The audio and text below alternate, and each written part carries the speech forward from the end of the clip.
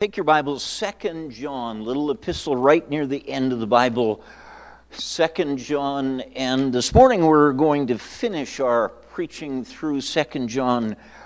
And the last message is from the last verse, 2 John and verse number 13. Quite honestly, last week I preached on verse 12, and I thought, well, I'll just include verse 13 in it, because I have no idea what to do with verse 13. So we'll just kind of get it in there just so we can say it's done. And it was like the Spirit of God said, no, that's a completely different message, verse 13. And I thought, okay. And so as I was proceeding through this week, I'm sure I read that verse 50 times. I thought, Lord, there is no message in that verse. So how about we just start another book? And the Lord said, no, that's the one. That's the one. It didn't come till about Thursday morning at about 3 in the morning. So what we're doing at 3 in the morning? I was having a powder room break, and it came. And so I'm excited about preaching this. I trust that will help. Let's read together, if we could, 2 John, verse 13. Reading that together, reading it out loud, verse 13. The children of thy elect sister greet thee. Amen. Let's pray. Father, again, we're thankful for each one that's come this morning. Thankful for how you've helped us this last week, how you've directed, how you've provided, how you've encouraged. And Father, I pray you'd help us now as we look into this verse. Quite honestly, I would never pick it for a text of a message, but preaching through a book, you kind of pick it for us. Help us this morning to make sense of what it is that John was writing here. May this be a very practical help. Direct my words, fill me with your Spirit. May you have a great work in each heart. We ask it in Jesus' name. Amen. You may be seated. You know, the number of weeks ago, we began to look at this little epistle of 2 John. We know that it was written by the Apostle John. The Apostle John wrote 5 books. He wrote the Gospel of John, 1st, 2nd, 3rd John, and he wrote the book of Revelation. And we know he wrote all of those books near the end of his life. He was probably 70 years, 80 years old at the time that he wrote them. This particular letter was just 1 chapter long, 13 verses long.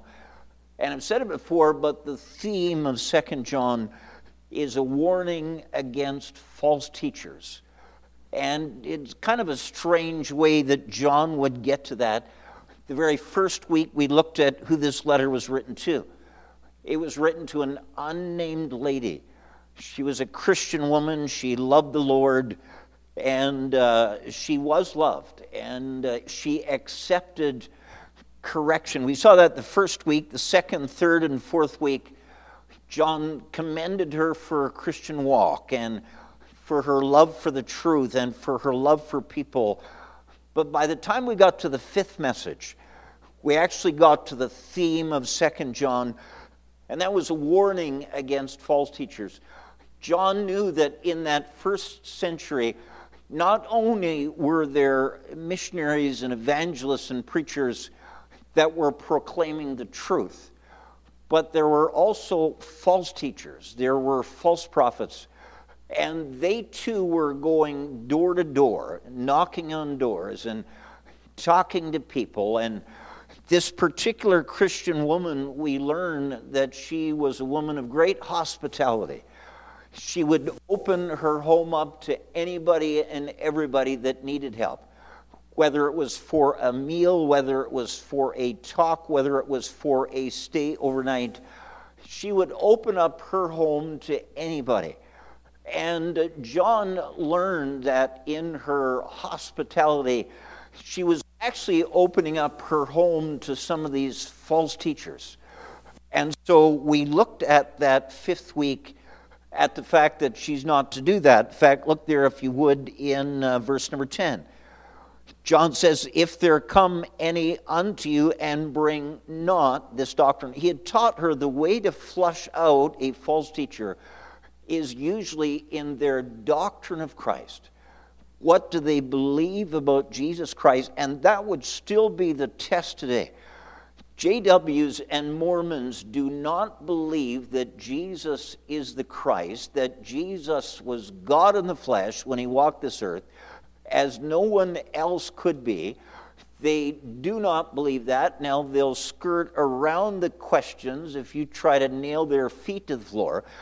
John said, if somebody does not bring the doctrine that Jesus is God, look what he says there in verse number 10. If there come any unto you and bring not this doctrine, receive him not into your house. Don't let them in. Now, I know that we have some here that you just like to contend for the faith and argue for God's sake. Go for it outside your house. John said, don't bring them into your home. He said, because you are exposing your home and those that are in your home to a false teaching and likely a false spirit that's been invited in. First of all, he says, don't bring them into your house. Look at the very end of verse number 10. Neither bid him Godspeed. Don't you dare say have a good day. Don't you dare say God bless you. Don't you dare say may God encourage you in the work that you do. That's what we saw in week number 5. Week number 6, we saw what happens if you ignore that warning.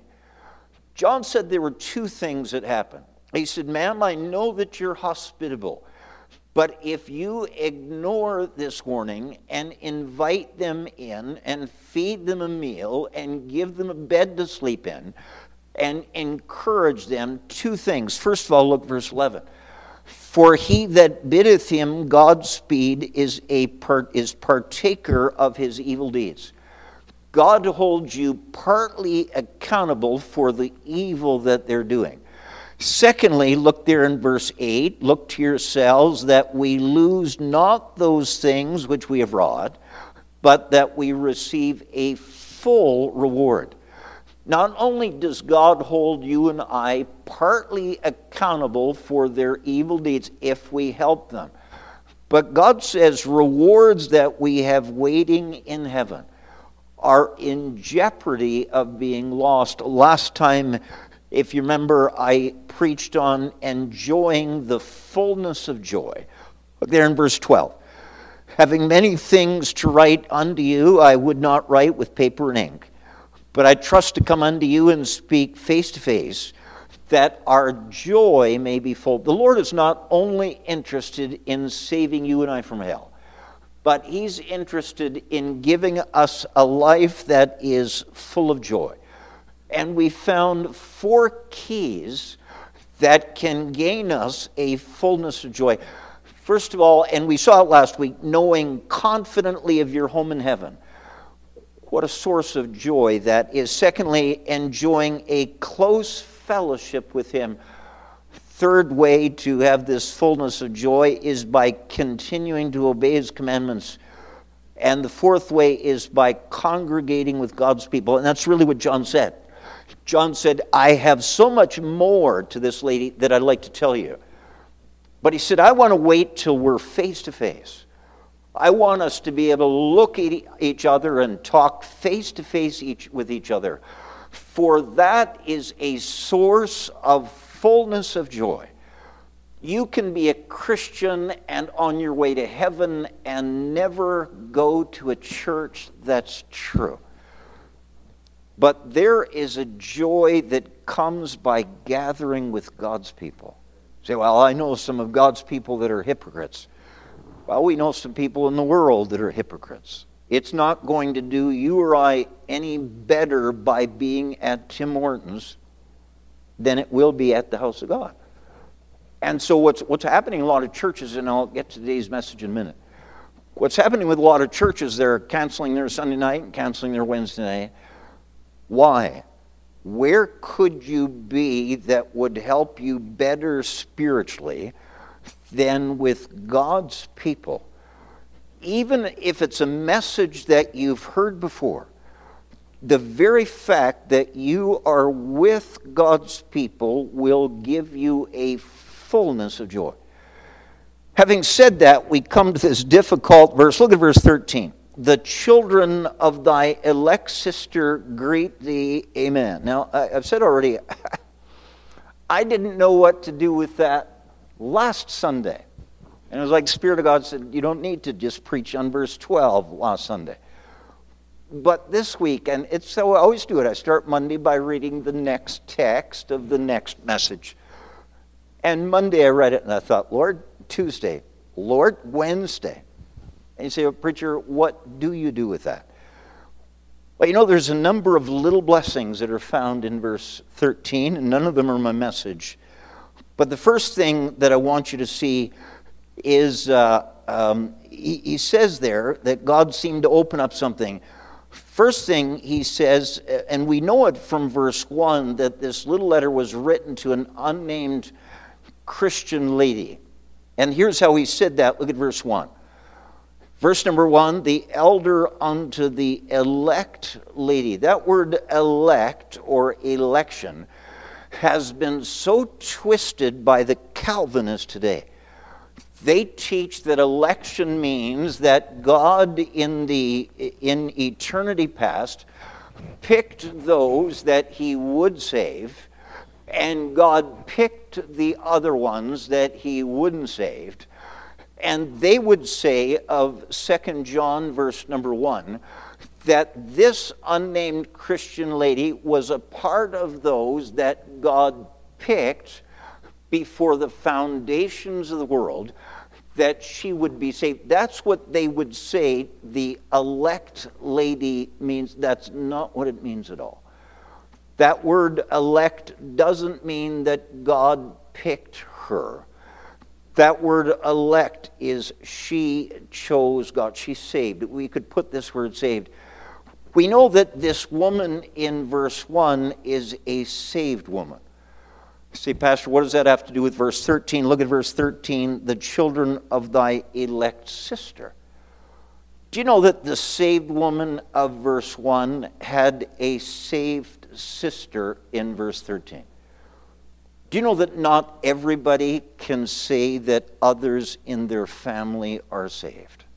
There are some people, they're the only ones that are saved in their household. They have had to take a stand alone for God, how difficult that sometimes is. But this woman in verse 1 had a sister who was also saved. What a blessing that is. Folks, if you have somebody else in your family that's saved, brothers and sisters that share the same faith, you're blessed. In fact, I think that there are some here who all of your brothers and sisters in your family are saved. You have been greatly blessed. Not only do we see the blessing of having somebody else in your home that is saved, but we learn another thing. Look back there in verse number 1. The Bible says, the elder unto the elect lady and her children.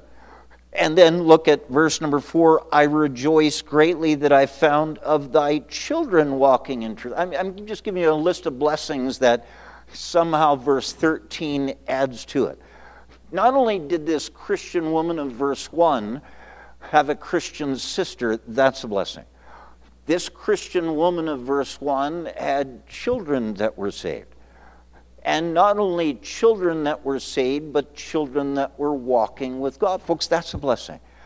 If you have children, if I have children, and those children, 1, are saved, amen for that. 2, if they're saved and walking with God, double amen for that. And many here, your children are saved. Your children love the Lord. That's the second blessing. So the first thing about this Christian woman, she had a sister who was a Christian. Secondly, she had children who were Christians, and they were walking with God. I see a third blessing that is found in here. Look again at verse number 13. The children of thy elect sister greet thee. Not only did this woman of verse 1 have a sister who was saved, not only did this woman, verse 1, have children who were saved and walked with God, verse 4, But this Christian woman in verse 1 had a sister who was saved, and her children walked with God. We call those nieces and nephews. If you have sisters and brothers whose children are saved and walk with God, what a blessing. Again, there are some people in this world, they are the only ones that are saved in their family. They can't have family prayer together because they're the only ones in their family that are saved. This woman not only had a sister who was saved, but that sister's children were saved and had a walk with God. And say, Pastor, how do you get that they had a walk with God?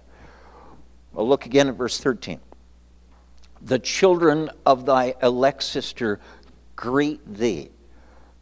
Well, John at this time in his life was moving from church to church to church preaching. And somewhere in his travels, he met this Christian woman of verse 1. Somewhere later in his travels, and likely John is at that place in verse 13. He's in another church. And in that other church, these are some younger Christians in that church that walk up to John and say, John, our mother has a sister who's in such a... John said, I preached there not long ago. And these younger nieces and nephews said, would you please send our greeting to our aunt the next time they're in church?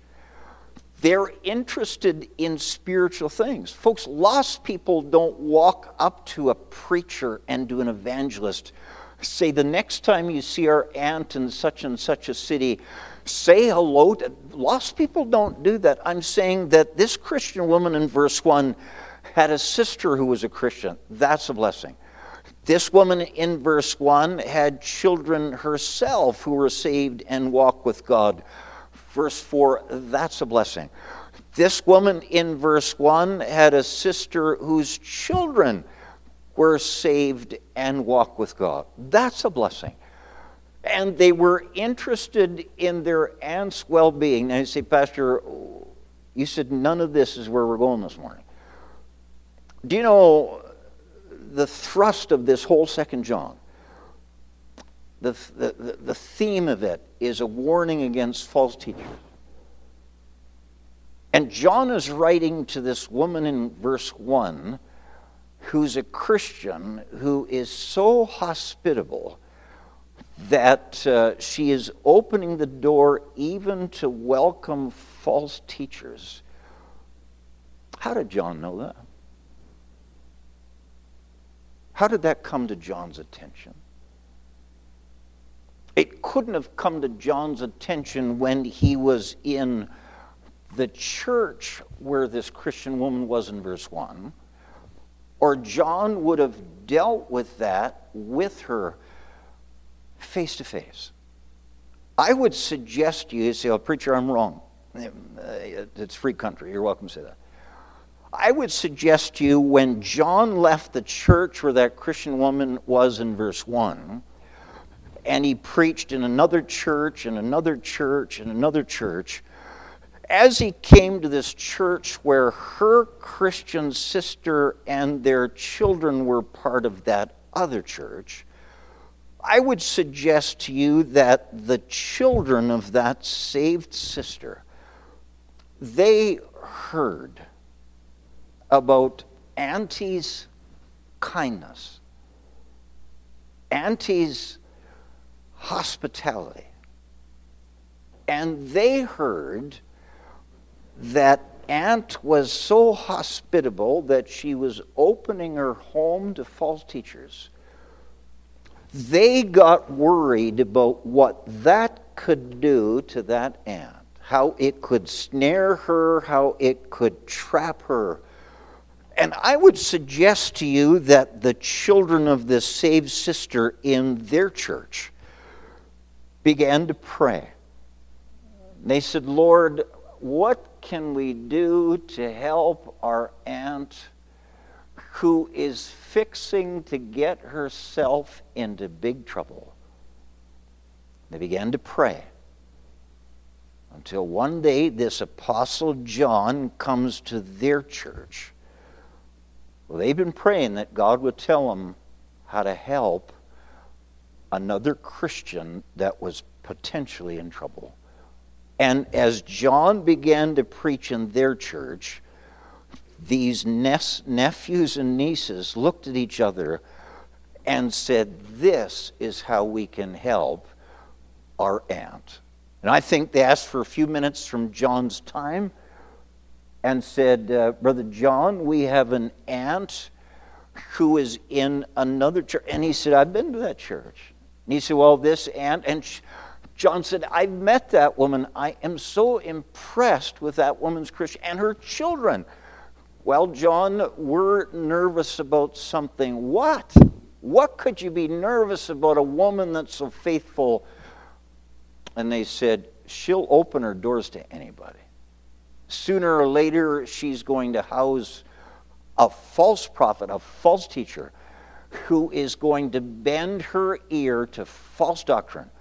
And we are worried that she is going to become a casualty in the Christian faith.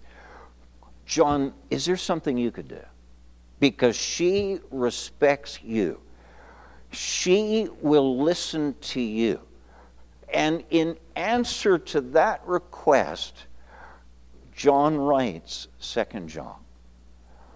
I would suggest to you that when it says in verse 13, "The children of thy elect sister greet thee," notice it doesn't say thy sister greet thee. Maybe she'd already passed away. But "the children of thy elect sister greet thee." I think that not only they said, "Brother John, would you please say hello to our aunt the next time you're there?"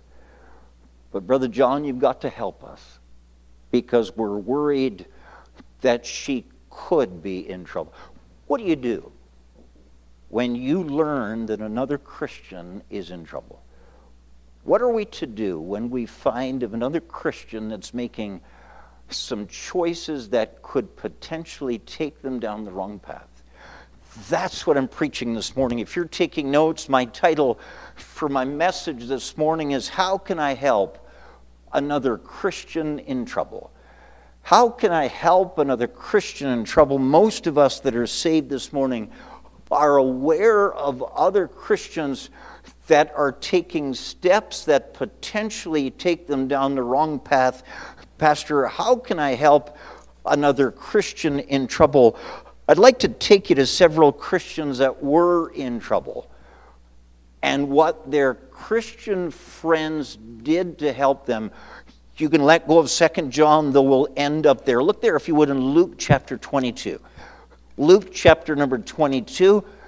Again, we're looking at how can I help another Christian in trouble. Luke chapter 22. Look there in verse 31. Luke 22:31, the Lord said, "Simon, Simon, behold, Satan hath desired to have you, that he may sift you as wheat." The very first Christian I'd have us look at that's in trouble is Simon Peter. You know that Simon Peter was one of the 12 apostles that God chose. In every list of those 12 apostles, Peter's name is always given first. What we're reading here in Luke chapter 22, this was the last night before our Lord was arrested, taken to that trial, nailed to that cross. This is the very last night in Luke chapter 22. We find that Jesus is gathered with his apostles there in that upper room. Look there in verse 8. Luke chapter 22 and verse 8. "And he, Jesus, sent Peter and John, saying, Go and prepare us the Passover, that we may eat." Look there in verse 14. "And when the hour was come, he sat down, and the 12 apostles with him. And he said unto them, With desire have I desired to eat this Passover with you before I suffer. As our Lord gathered with those around that table," look at verse 21, what Jesus told them. "But behold, the hand of him that betrayeth me is with me on the table." Our Lord told them two specific things at that meal. He said, "One of you is going to betray me." Well, you can imagine the unrest that raised as they began to look at each other and wonder which one would be the betrayer. Not only did our Lord tell them that, but our Lord also told them, and it's not in Luke, it's in Matthew, but our Lord also told them that when he would be arrested, that all of the rest of those apostles would scatter. They would scatter for fear of their own lives. Do you know when Jesus said that to those apostles, Peter said, proudly, arrogantly, though all will flee, I never will. Can I say this? Never say never. Never say never. And yet he said, I never will. I think at that moment, there was an unseen person that we know as Satan, the adversary of God, who immediately took that trip up to the throne room of heaven and said before God, God, that's one of yours. And he's pretty proud and pretty arrogant to think that he could never deny the Lord. God, let me try him. That's what he means. Let me put him to the test to see if those are just cheap words that he has said, or whether indeed he will stand true to the Savior. And I think that Jesus knew exactly what had just taken place when Peter said, I will never forsake thee. And that's why Jesus said to Peter, look again, Luke 22 and verse 31, and the Lord said, Simon, Simon, behold, Satan hath desired to have you, that he may sift you as wheat. Jesus knew exactly that when out of Peter's mouth, when he said never, that the devil went up to God and said, let me try him. Folks, be careful when you say never. Be careful when you say, I would never, ever do that. I would never abandon my family. I would never betray the Lord. I would never deny that I was a Christian. I would never quit on God. I would never stop. Be careful when you say never, because you are at that moment opening up yourself to a challenge. Jesus said, Simon, Simon, behold, Satan hath desired that he may sift you as wheat.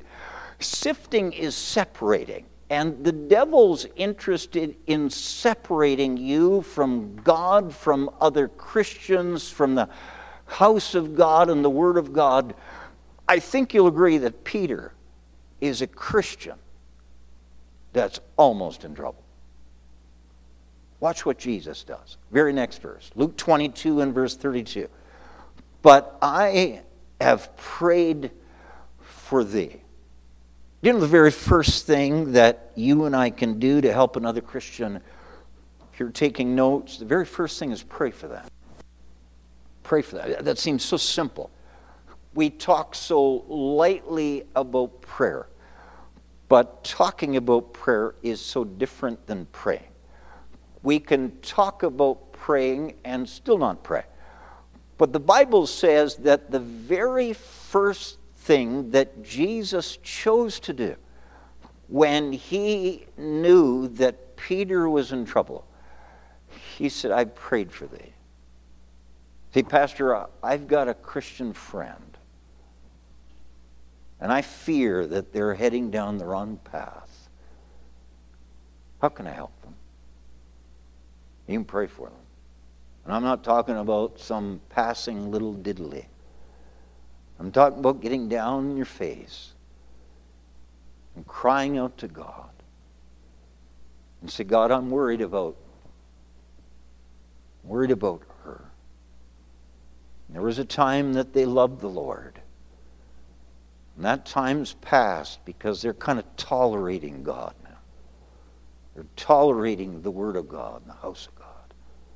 I'm saying that Jesus first prayed. Could I say, before you even talk to that person, spend some time in prayer. Could I say certainly before you talk to other people about what you see as trouble in that person, pray. Very first thing that we learn from this text of Peter's problem, first thing we can do to help another Christian is pray for them. And we know that Luke 22, what it's painting for us, it's painting a Christian who's in trouble. And our Lord, he said, I prayed for thee. Do you know, while we're here, I want you to notice what Jesus didn't pray for Peter for. You know what most times we'd pray? Lord, get Peter out of this mess. Lord, salvage Peter from the repercussions of what he just said. Lord, Peter is so self-confident. Help him to escape this. Our Lord did not pray to take away the trouble. How often do you and I, when we're aware of other Christians who are in some kind of trouble, isn't it so natural that we pray, Lord, get them out of the trouble? That's not what Jesus prayed. Look there at verse number 32. Verse 32, but I have prayed for thee, that thy faith fail not. I prayed, Peter, that through this trial that you're about to pass through, that it would not steal your faith in God, that it would not rob you of your faith in God, that you would still keep your eyes on the Lord, that you would still keep your heart set to please Him. That's what Jesus prayed for. You know, and I'm as guilty as anyone else. On our Wednesday prayer list, we give a list of people that are sick, and how often we pray, Lord, make them better.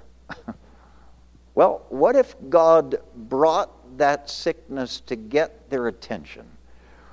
Well, you don't want them just to get better until God's purpose has been accomplished. Someone has lost their job. Lord, give them their job back. Maybe that's not what God wants to accomplish in this loss of job. Jesus said, Peter, I prayed for thee that thy faith fail not. And you know, God must have answered that prayer, because 50 days later, Peter is standing up on the day of Pentecost, Acts 2, and he's preaching. 3,000 people get saved. Whatever Peter might have lost over these next 24, 48 hours, he didn't lose his faith, because he is still preaching that faith in Acts chapter number 2. Pastor, how can I help another Christian that's in trouble? I say the very first thing that you can do is that you can pray for them. Preacher, what do I pray? You can pray that. Lord, help them not to lose their faith. How come them not to lose their confidence in God? But there's a lot of other things. You could pray that God would show that Christian the seriousness of the danger that they're in. Some folks are just naively kind of going down life and figure that they got it all. They got the tiger by the tail, and they have no idea. When Elimelech was moving his wife and children from Bethlehem to Moab, he had no idea what he was about to do. When Lot was moving his wife there into the city of Sodom, he had no idea what he was doing. First thing, I suppose you could pray beside, don't let them lose their faith. Help them to see the serious danger that they're in. Secondly, you could pray that they wouldn't try to blame somebody else when trouble comes. They take ownership of their own decisions. Pray that the ones that are in the right would be revealed, and those that are in the wrong would be exposed. Pray that others would not follow that erring steps. How many Christians do we know that they took the wrong steps, and other naive people followed their steps? You pray, Lord, don't let someone else be swept up in this error. You could pray for a salvaging of that Christian from being a total casualty. Pray that others would be drawn closer to God through this. Pray that unbelievers would be saved, that God would get the glory. You could pray that God would give you the wisdom what to say and not to say. Oh, I'm just going to tell him. Maybe that's not what God wants you to do. You could pray, Lord, tell me what to do or not to do. I'm saying, Pastor, I have a fellow Christian, a close friend, and I think they're in big trouble. How can I help them? First, you can pray for them. Could I give you a second thing? Look over there to John chapter number 20. John chapter 20. When I say pray for them, we're not talking about one time, 2 minutes. We're talking about hundreds of times. Talking about on your face begging God, Lord, salvage their life. Don't let them go this way. John chapter 20 is a second Christian who is in trouble. This time it's not Peter. This time it's somebody else. Look there in John 20 and verse 24. The Bible says, but Thomas, one of the 12, called Didymus, was not with them when Jesus came. This time we're not looking at a Peter in trouble. This time we're looking at a Thomas who's in trouble.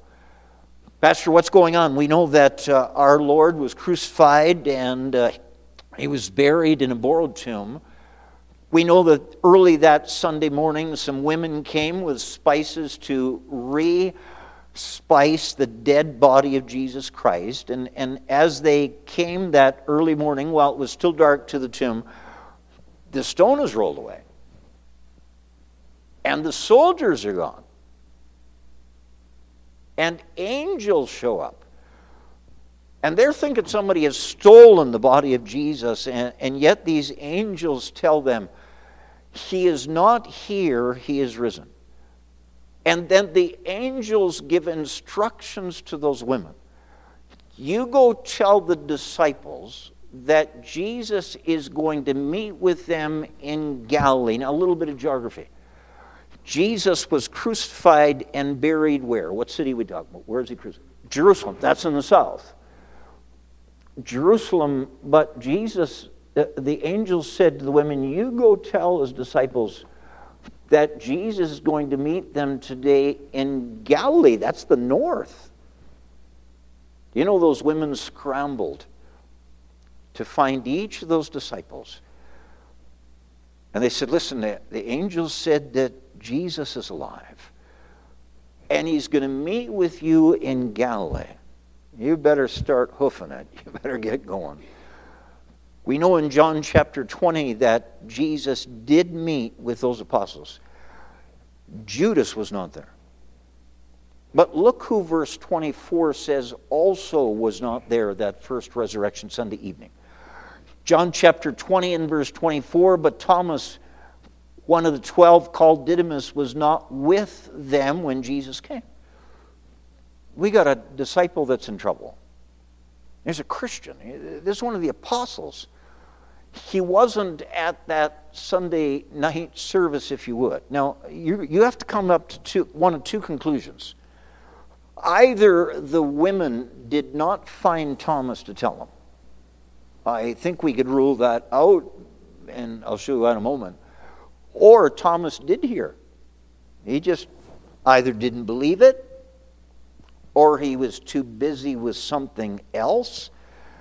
What could possibly be more important in the life of Thomas than to meet with a resurrected Christ? But what I'm saying to you is, Thomas is in trouble. Thomas missed the service. Thomas did not see the resurrected Christ. Now you say, well, preacher, how can you rule out that maybe the women didn't find Thomas to tell him? Because of the next verse, look at verse 25. John chapter 20 and verse 25, the other disciples therefore said unto him, we have seen the Lord. You know what Thomas would have said if they hadn't got him with the message? What? You saw the Lord? Why didn't someone tell me? If the women had failed to find Thomas and tell him, that's the kind of response Thomas would have given. But look at the response Thomas did give. Verse 25, the other disciples therefore said unto him, we have seen the Lord. But he said unto them, except I shall see in his hands the print of the nails, and put my finger into the print of the nails and thrust my hand into his side, I will not believe. So Thomas has a problem in here. It's not that Thomas couldn't go where Jesus met with the other 10. It's that Thomas wouldn't. He just didn't see a priority. I got things to do. I got places to go. I got people to see. Thomas is in trouble. Well, what could the other disciples do to help Thomas? Well, let's look what they did. Look at verse 25. I know we read it quick. Let's take it a little slower. The other disciples therefore said unto him, We have seen the Lord.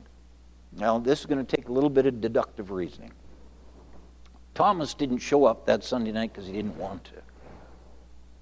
You know what the other 10 could have done? They could have written him off. Loser. I mean, something else is more important than seeing the resurrected Christ. Forget him. Junk him. But you know what? Verse 25 says they didn't do that. For them to have spoken to Thomas, that means they had to purposely go out of their way to find Thomas.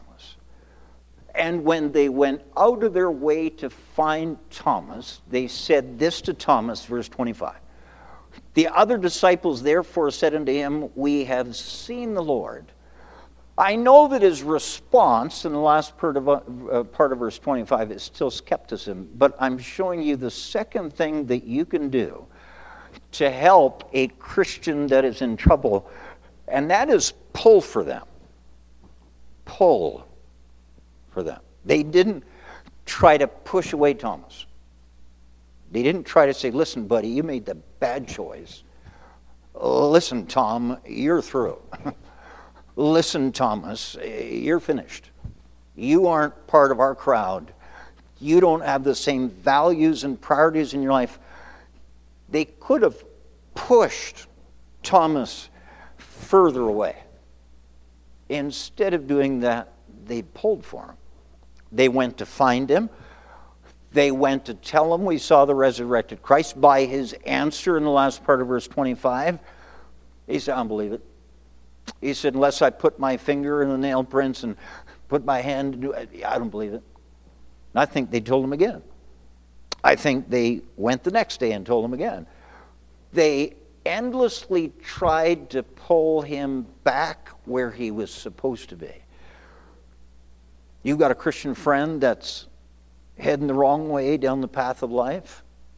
Instead of saying, good riddance, the answer, first of all, is to pray for them. Get in your face and beg God that God will salvage their life. Beg God that God will help you to know what to say and what not to say and what to do and what not to do. Pray that God would not let somebody else follow the direction that they're going. Pray for them. But secondly, find them. Pull for them. Try to salvage them. Try to get them back to the place that they ought to be. I think these next 7 days after Thomas didn't show up that first Sunday night, these disciples, they knew the count of 12 apostles was down to 11. They didn't want it to be down to 10. They didn't want it to be reduced yet one more.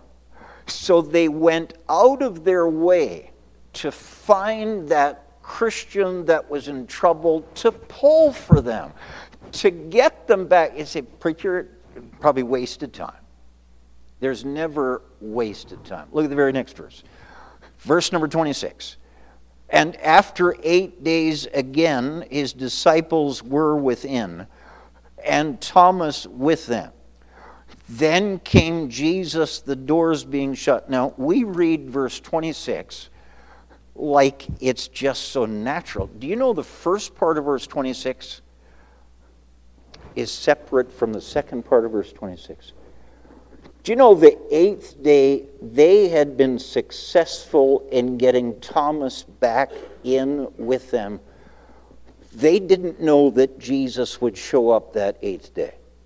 They had just pulled and pulled and pulled to get Thomas back in. that he is back in with them, still skeptical, still questioning, still not sure that Jesus is like, but at least he's back in. Pastor, do you know that so-and-so comes to church occasionally, and do you know they don't believe anything that you say? Well, aren't you glad they're here? Pastor, don't you know that they're not even sure about what Bible, they're not even sure it pays to serve the Lord. They're not sure of anything that we believe here. Aren't you glad that they're here? Folks, if they're not here, God can't speak to their heart through the preaching that's here. And God can't challenge their heart through the hymns that are, at least if they're here. But it's going to take some pulling to get them here. Now, again, I say the first part of verse 26 is a great accomplishment because they succeeded in pulling Thomas back in. Now, he's not all the way in with his heart. Look at it again, verse 26. And after 8 days, again, his disciples were within, and Thomas with them. Stop. They got Thomas back in. Pastor, what can I do? How can I help another Christian in trouble? First of all, pray for them. And secondly, pull for them. Look at the last part of verse 26. Then came Jesus. The people in the first part of that verse didn't know that Jesus was going to show up. And folks, we don't know what service God is going to do a supernatural work in a heart. We don't know that. I know if we're not careful, it just becomes another service, another song, I know if we're not careful, it becomes like that. God did something supernatural to Thomas in verse 26 and 27 and 28 because they pulled him back in. Look at verse 27. Then said he, Jesus, to Thomas, reach hither thy finger and behold my hands, and reach hither thy hand and thrust it into my side. Be not faithless, but believing. And Thomas answered and said unto him, my Lord and my God. Those disciples didn't know that verse 28 would be the result of just pulling Thomas back in. God has to do his part. But there is a part we can do. Preacher, how can I help? First of all, pray for them. Secondly, we have seen pull for them. We already looked at Peter's denial. We already saw that. I said to you, and I said it kind of quick like, I said that the angels told those women, go and tell the disciples that Jesus is going to meet you in Galilee. Could I read carefully Mark 16:7? This is what the angels said. They say, go your way, tell his disciples, and Peter. The angels specifically mentioned Peter because Peter had denied the Lord 3 days before. And the angel said, you make sure to find Peter. Tell him God's in the business of reclaiming. God's in the business of restoring. Thank God that they didn't want just 10. They were pushing to get all 11. And I'm saying that we need to do that too. I give you a third thing. Look there in Matthew chapter 18. Matthew chapter number 18. Pastor, how can I help another Christian in trouble? Matthew 18. First of all, pray for them. Just pray for them. Fervently, effectually pray that God does a supernatural work in their hearts. I trust that you're already doing that. Folks, there are a list of people related to all of us. Husbands, wives, children, parents, cousins, nephews, nieces. If we just put a list of those family members related to us, it wouldn't fit on one piece of paper. You already ought to be praying for them. Every time you see them, pull for them. Every time you're able, just one more attempt to get them back. Third thing, there in Matthew 18 and verse number 21.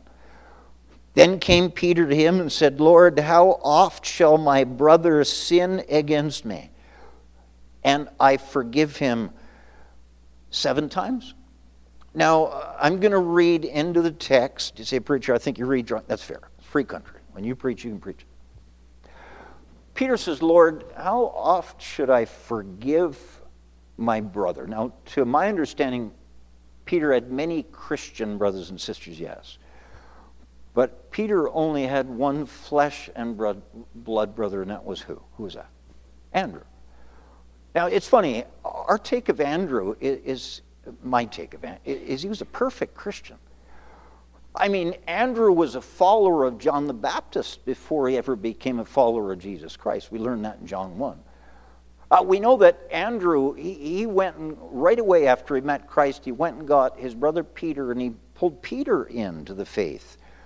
That's Andrew. We know that Andrew was the one that found that little lad with 5 loaves and 2 fishes. That's Andrew. Every mention of Andrew, boy, it seems he's a perfect Christian if what we're reading right, where Peter says, Lord, how oft shall I forgive my brother? If our read is right that it's Andrew, there was something behind the scenes that Andrew just kept doing the same thing. Wrong thing. And if it was a Christian brother and not a physical brother, that the truth is still the same. But I think Peter came to the Lord and said, Lord, if I forgive my brother 7 times, is that enough? I'm thinking, whoever the brother was, he just committed violation number 8. I'm thinking that. So he said, Lord, if I forgive him 7 times, is that enough? Well, look here at the verse again, Matthew 18, verse 21. Matthew 18 and verse 21, then came Peter to him, to Christ, and said, Lord, how oft shall my brother sin against me, and I forgive him till 7 times? Verse 22, look at what Jesus saith unto him, I say not unto thee until 7 times, but until 70 times 7. Folks, that's 490 times. Could I say third thing you can do to help another Christian is pardon them. Pardon them. Forgive them. You're not going to be able to help somebody if you have ill feelings in your heart. And this is true whether it's a family member, another Christian in the church. If there is bitterness and hatred in there for that person, you're never going to be able to help them. Preacher, I want to help them. Then you're going to have to forgive them for whatever they've done or whatever they didn't do but should do. You have to forgive. That will help you on the road to helping them. Pardon them. As much as our impression of Andrew was he was a model Christian, it would seem if this brother was Andrew that Peter didn't think he was a perfect Christian. And Peter was counting the number of times that he had forgiven his brother. And Peter was convinced, I don't think I should forgive him anymore. And our Lord said, if you want to help him, you have to forgive him. Well, preacher, I thought we only are required to forgive someone after they ask us to forgive it. Do you know technically that's true? The Bible says over there in Luke 17, if thy brother trespass against thee, rebuke him, and if he repent, forgive him. In principle, we aren't required to forgive somebody until they ask us to forgive them. But could I say practically, you have to let it go. You just have to let it go, because that person may never come to you to ask for forgiveness. And that will start a root of bitterness in your heart that will destroy you, regardless of what the other person ever asks for forgiveness or not. I'm saying practically, if we wait to forgive them until after they've apologized, there's way too much room for bitterness.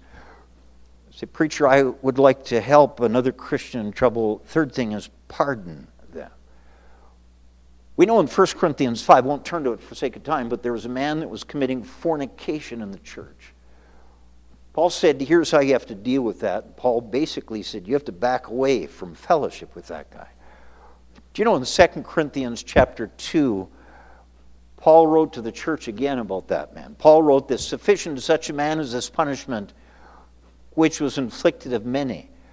So that contrariwise, you ought to forgive him and comfort him, lest perhaps such an one should be swallowed up with overmuch sorrow.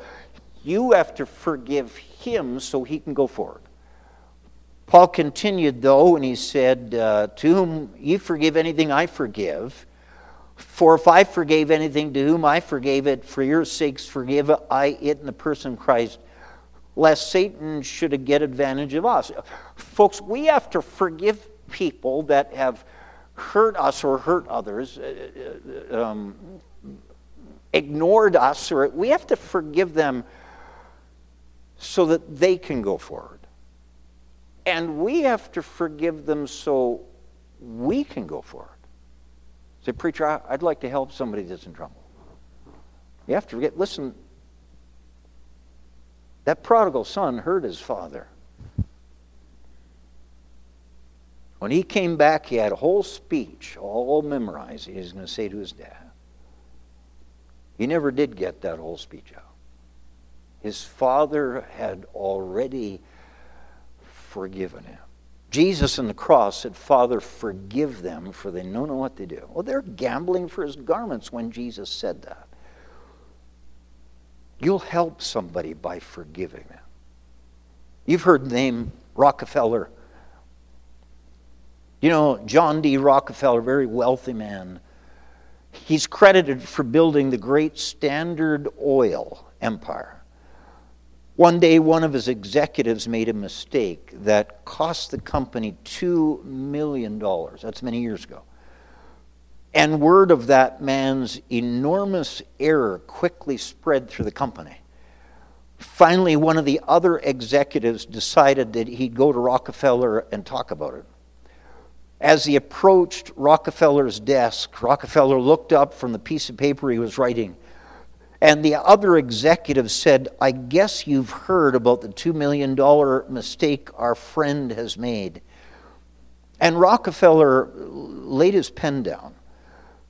And he said, I've been sitting here listing all of that friend's good qualities.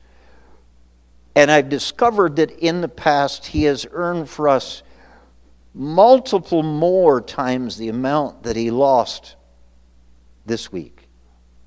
His good points far outweigh this human error. So I think we ought to forgive him. Whoever's hurt you. If you did a list of all the blessings that they have been in your life, surely those outweigh one statement, one slight, one bad choice. Pastor, how can I help them? Pardon them. I give you the last. I'm done with this. Back there in 2 John 10.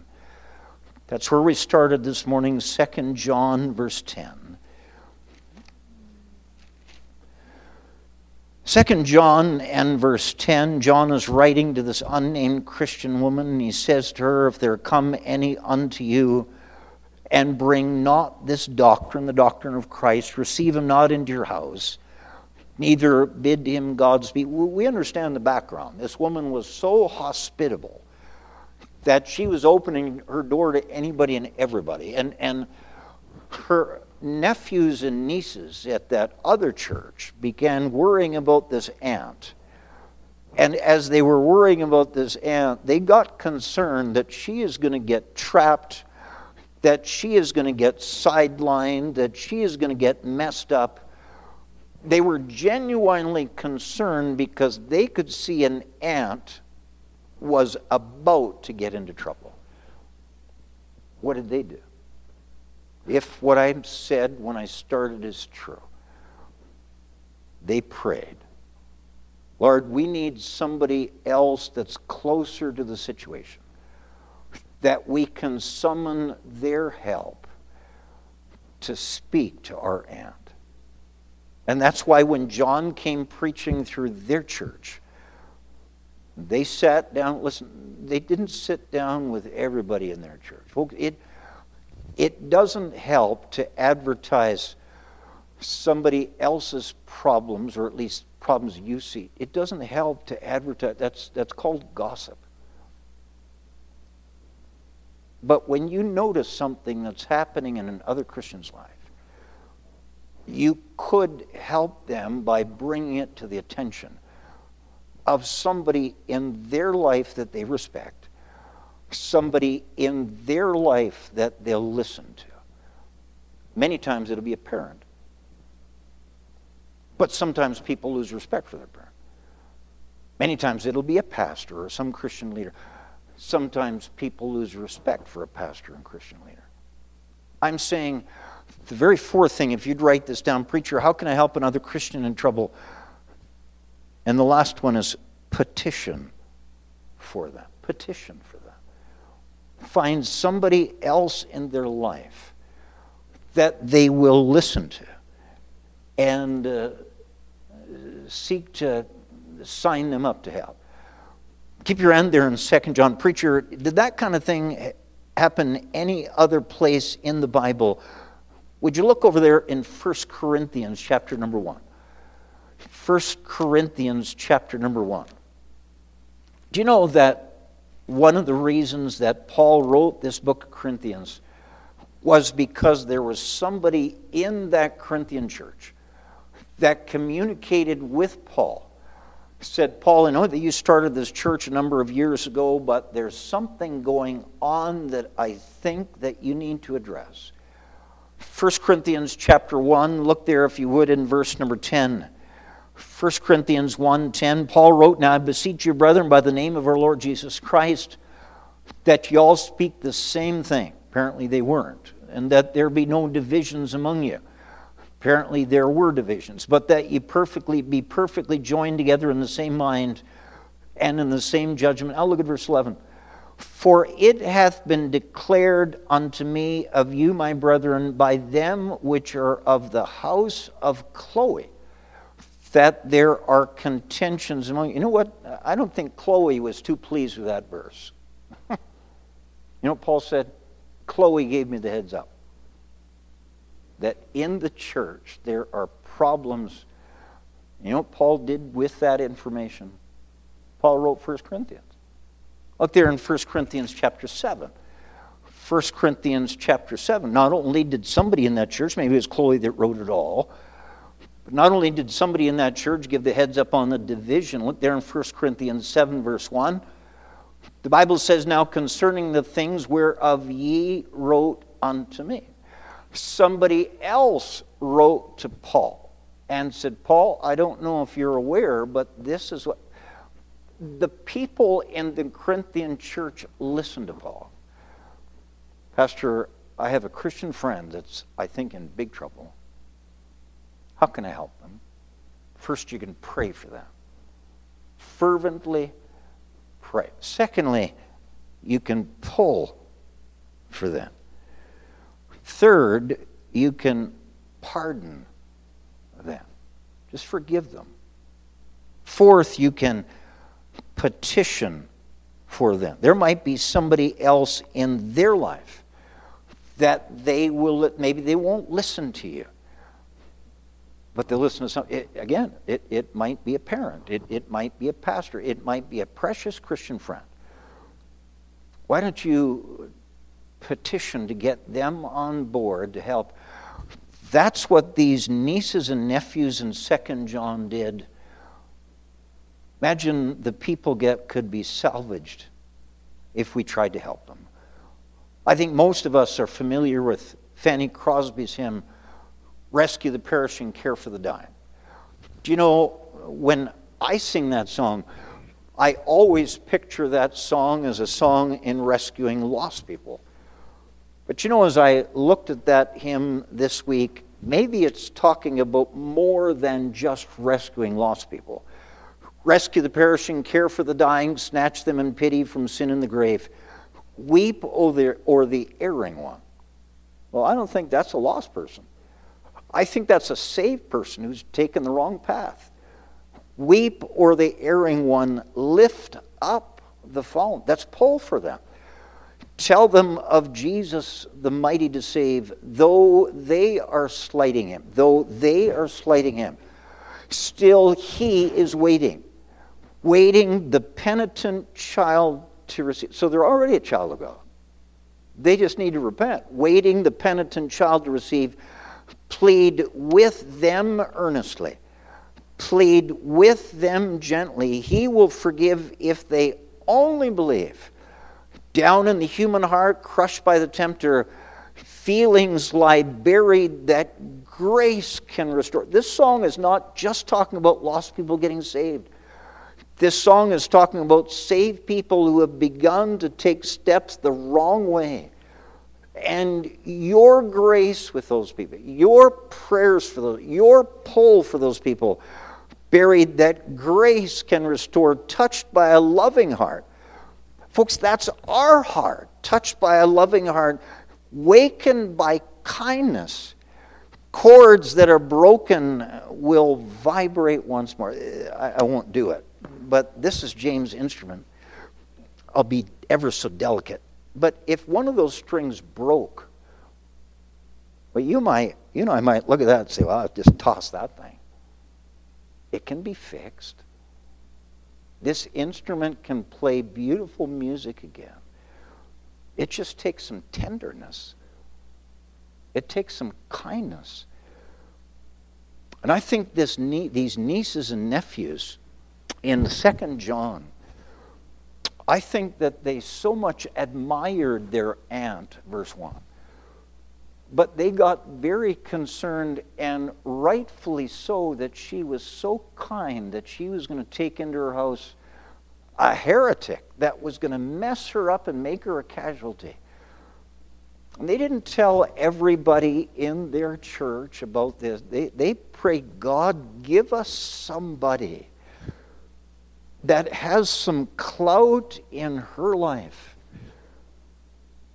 And that's why when John showed up to preach at their church, they said, could we have just a few minutes?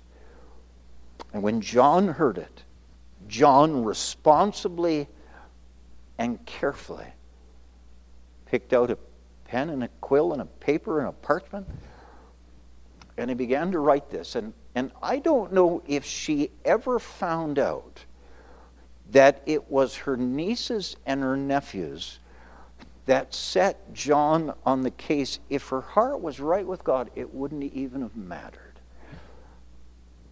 Say, preacher, my Christian life is going fine. Good for you. God bless you for it.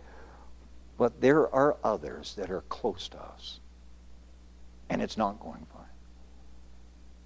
You know, the very first thing is, Lord, would you give me a heart that cares for somebody that's not. Lord, start with a heart that can help me. And Lord, help me as I pray for them. Lord, help me as I pardon them. Help me as I pull for. Lord, help me